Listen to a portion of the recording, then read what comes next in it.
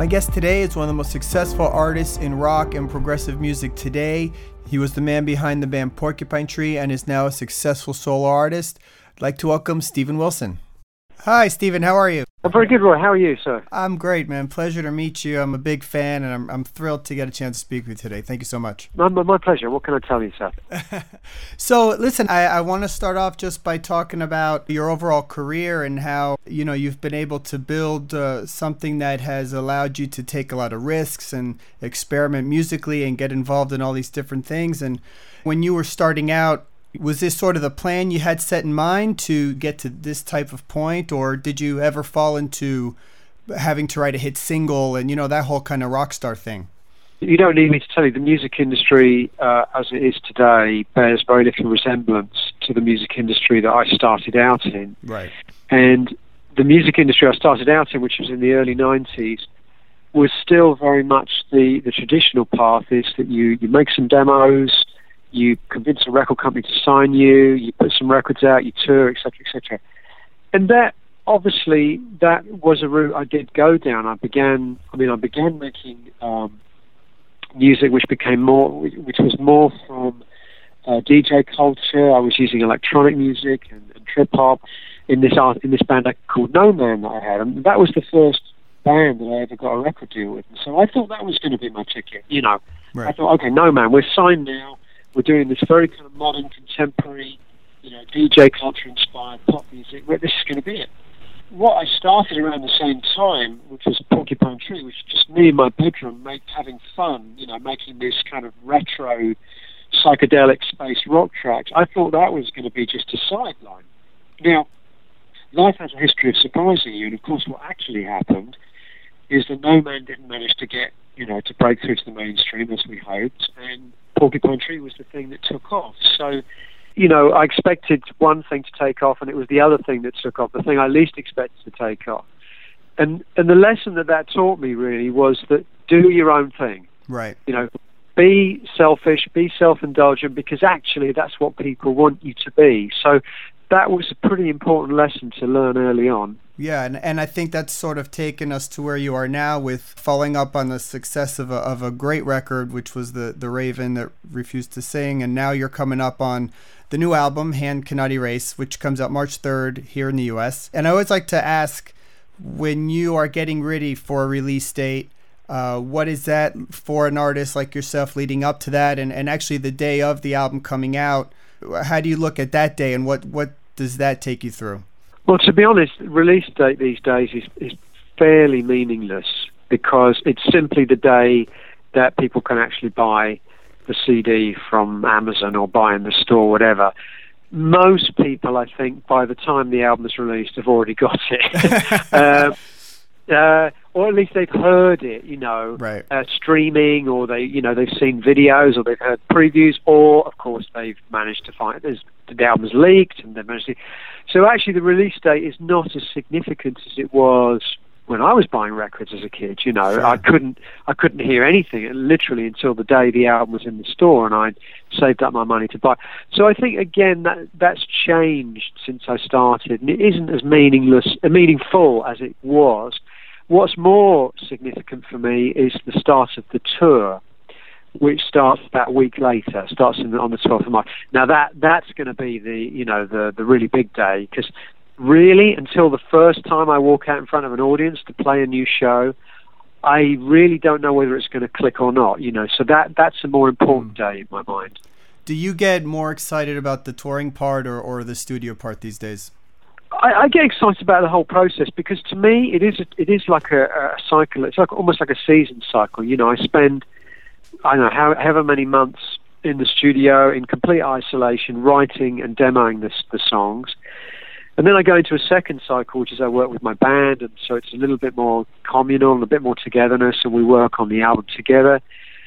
And then I go to a third cycle, which is I start talking about the record and promoting it as I am now. So I'm meeting other people like yourself, like your good self, every day. And then finally, the fourth season is suddenly I'm presenting this music to hundreds of people every night, thousands of people every night. Right. And then I go right back to the beginning again, and I go right, from playing to thousands of people every night, I go right back to just me in my studio all on my own. And I like that I like that constant changing. I think if I was just doing one of those things all the time, it would start to, get a bit wearing. But I love the fact that I've been in the studio for the last year, and I love the fact I'm about to go on tour for the next year. That's what I like. Very cool. The new album, how long did it take you to start it, following the last album? When did you decide to work on it, and was it the story that sort of triggered you starting an album, or were you in the process of looking for what to write? I actually started writing new music halfway through the last tour because I wanted. The thing is, we do usually in an album cycle we do more than one tour of Europe, and usually more than one tour of America. So sometimes you're going back to the same cities that you were in only 6 months before. So I've always tried, and I've done this with my solo tours, and I used to do it with my bands too. Always tried to have something new to play the second time around. So actually, I started working on new music in the summer of 2013, during the break, if you like, between the two different halves of the Raven That Refused to Sing tour. So I was kind of forcing myself to come up with new music, and the story at that time, I think, was secondary. It was only when I came to start working on the album properly early last year that I started to coalesce all the sort of elements and ideas I had for the concept together. Right. The story being about a lady named Joyce Carol Vincent, who was found after a few years being dead in her apartment, right? And right. When I was doing some research on it myself, one thing that was always on my mind was, how did no one notice with her needing to pay rent or the bills and all that kind of stuff? But what I read that was interesting, you tell me if that's true, is a lot of her stuff was on automatic payments, so no one really paid attention. Yes, and I think this is where the whole crux of the matter for me is, because if you really want to disappear in the 21st century, I think it's a lot easier than you might imagine. Yeah. And particularly if you want to disappear, I think if you go and live in the heart of a major metropolitan city like London, it's actually remarkably easy to disappear if, as you say, your bills, payments are being taken care of, and you're not, keeping in touch with your friends and family. I think there's something particularly about living in the heart of a city that makes people almost paranoid about knowing too much about the people they live next door to.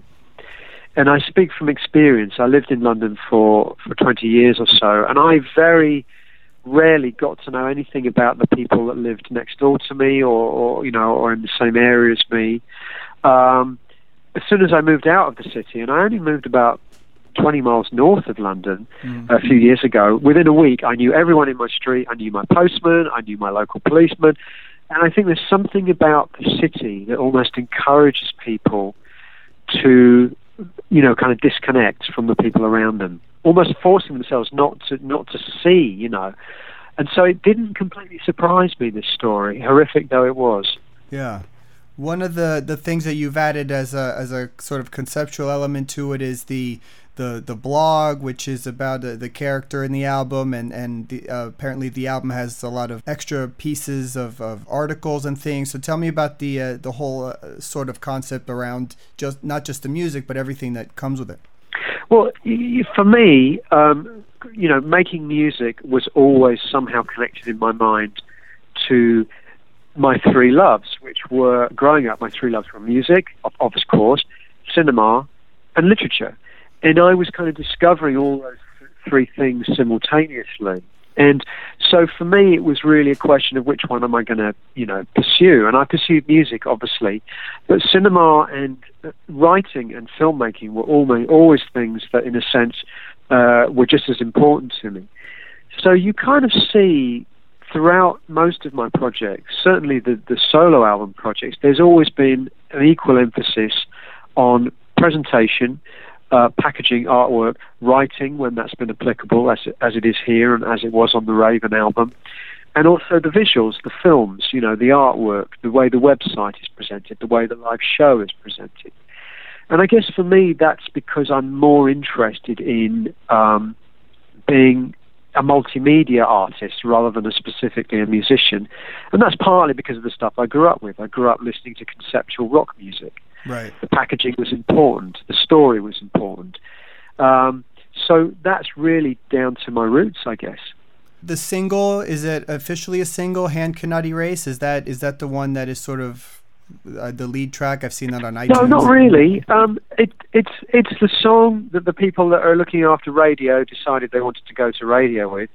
But for example, there's a video going to be coming out this week, which is of a different song, and it's the song called Perfect Life. Okay. So the video that we're releasing this week will be for a different song. I think the notion of single doesn't really exist anymore anyway. No, not Certainly really, not. No. And in my world, it's irrelevant anyway, because you take any piece out of an album like this, out of context, it doesn't really make much sense to me. It's conceived as a 65-minute musical continuum, so it's always a bit unfortunate when you have to present something out of context. But of course, I still hope that radio play will come, and so that was certainly the most obvious one to go to radio with. Well, Perfect Life is actually one of the more, I guess, not mainstream songs on the album, right, with the sort of dialogue beforehand and everything. So that really follows in sort of the way you go with some singles, because even on the last album, I think the first video was the title track, and certainly not the common way most artists would go. Well, yes, I mean, absolutely. I just really am not interested in that world, and there were times in my career when I was persuaded, this comes back to your very first question actually, there were times in my career when I was persuaded to do things I felt uncomfortable with, because I was told it was the way you were supposed to do things, so you go down a certain route which is more to do with courting, the mainstream media, and I always felt very uncomfortable about that. And one of the things I've been able to do in my solo career is really just ignore all that bullshit and just do what kind of felt right instinctively. And Perfect Life was a very cinematic track. It was one I had a very strong idea in my mind for how it would look visually. And it's a beautiful, beautiful video. I hope you like it when you see it. The other thing that is amazing with your solo projects and continuing from the last album to this one is the group of musicians you have with you, which are Guthrie and Marco. I mean, these are some of the best musicians in the world. So, does that make it easier to work on these types of things? I imagine they catch on to the music pretty quick, and it must be incredible to work with. Well, I mean, I don't think it makes it easier to make music, because music is really about the writing. For me, that's the hard part, coming up with the material. But it's certainly more inspiring, to be able to work with world-class musicians. And I think if you're open, as I am, always open to ideas and contributions from those kind of people, then they can surprise you with stuff that wasn't what you planned, it wasn't what you expected, but it's fantastic. And it's nice to be, in a position where you can also be inspired and surprised by the music, even if you've been the writer of that music. So I think, one of the greatest gifts for me about my solo career is being able to work with these world-class musicians, to bring in different musicians, change. I mean, I have two different guitar players on this album. Guthrie is on about half the record. Dave Gregory is on a few tracks, and I play some myself. So that's something you couldn't do in a band context. You can't turn to your guitar player in the band and say, you know what, I don't want you on this track. You can't do that in a band. Right. So that whole kind of political issue doesn't apply in a solo project like this, which has been fantastic for me.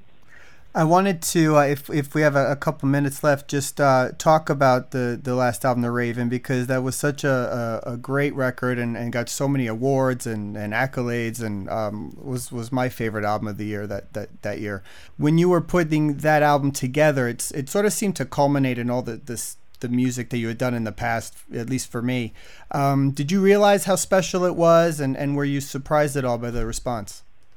Well, I wouldn't release an album unless I felt that way about it. So I think you can assume that I was very proud of it, but I'm proud of all my records.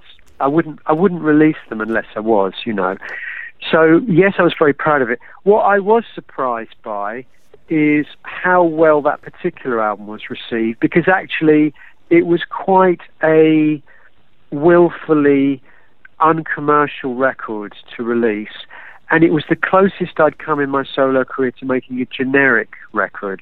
By that I mean it was very clearly in a particular genre, which is not something I like to do very often, but that was obviously very much a love letter to my love of early 70s progressive and progressive jazz music.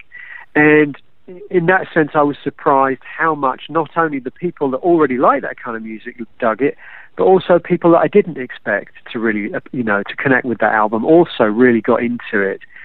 And I have to say that did surprise me. I mean, it became my best-selling record, and I certainly didn't expect that. In the U.S., your kind of music, generally speaking, by any artist doing this kind of music, has a hard time getting a mass audience. But somehow, even with Porcupine Tree and through your solo records, you've really been able to capture that fan base here. What do you attribute that to, and do you see differences in U.S. audiences versus the rest of the world? I think maybe the rest of the world seems more accepting to experimental music and rock music and stuff than it is sort of here in the States these days. Yeah, I was talking about it earlier with my manager. The US does seem to be the most resistant to music that is not generic or that is not easily marketable to a mainstream audience. I really wonder why that is, because obviously historically speaking, America has really loved a lot of experimental music, particularly from Europe. To answer the first part of your question, I think the reason that my audience is relatively large is because it actually is not centered around a particular genre. So this comes back to my previous answer, Stuart. If you come to one of my shows, you'll see guys wearing T-shirts of heavy metal bands, you'll see guys wearing Radiohead and Flaming Lips T-shirts, and you'll see guys wearing, Pink Floyd T-shirts. And I think that's the secret. I never said I played a particular kind of music. Right. And I've been resistant to being categorized, even though I, of course, can acknowledge that my music is in the tradition of the great conceptual rock bands. Of course it is. I'd be stupid to deny that. But at the same time, my music has got, as indeed we discussed with this album, has got pop songs, has got electronic music on it, has got death metal riffing on it, and has got long, more progressively orientated pieces too. And I've never said I play a particular genre of music.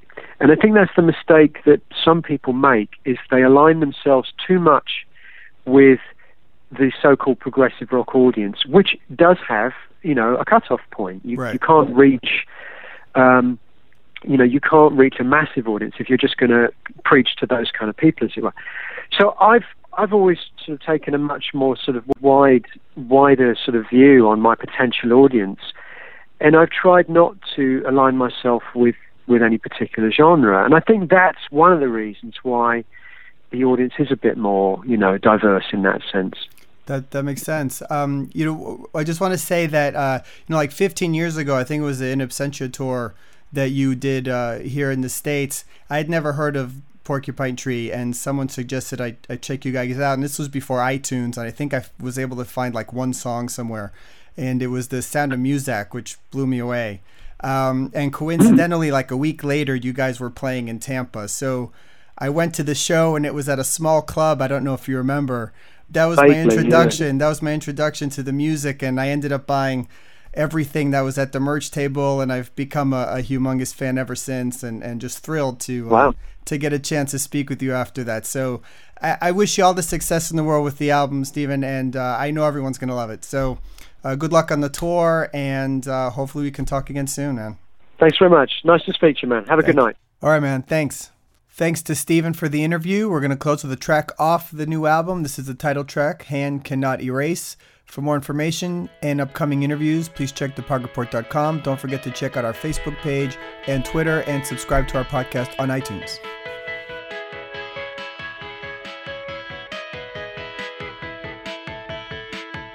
Together we have this love. Even so, it's not enough. Bruised and burned, we won't lose heart. just because life gets hard. Writing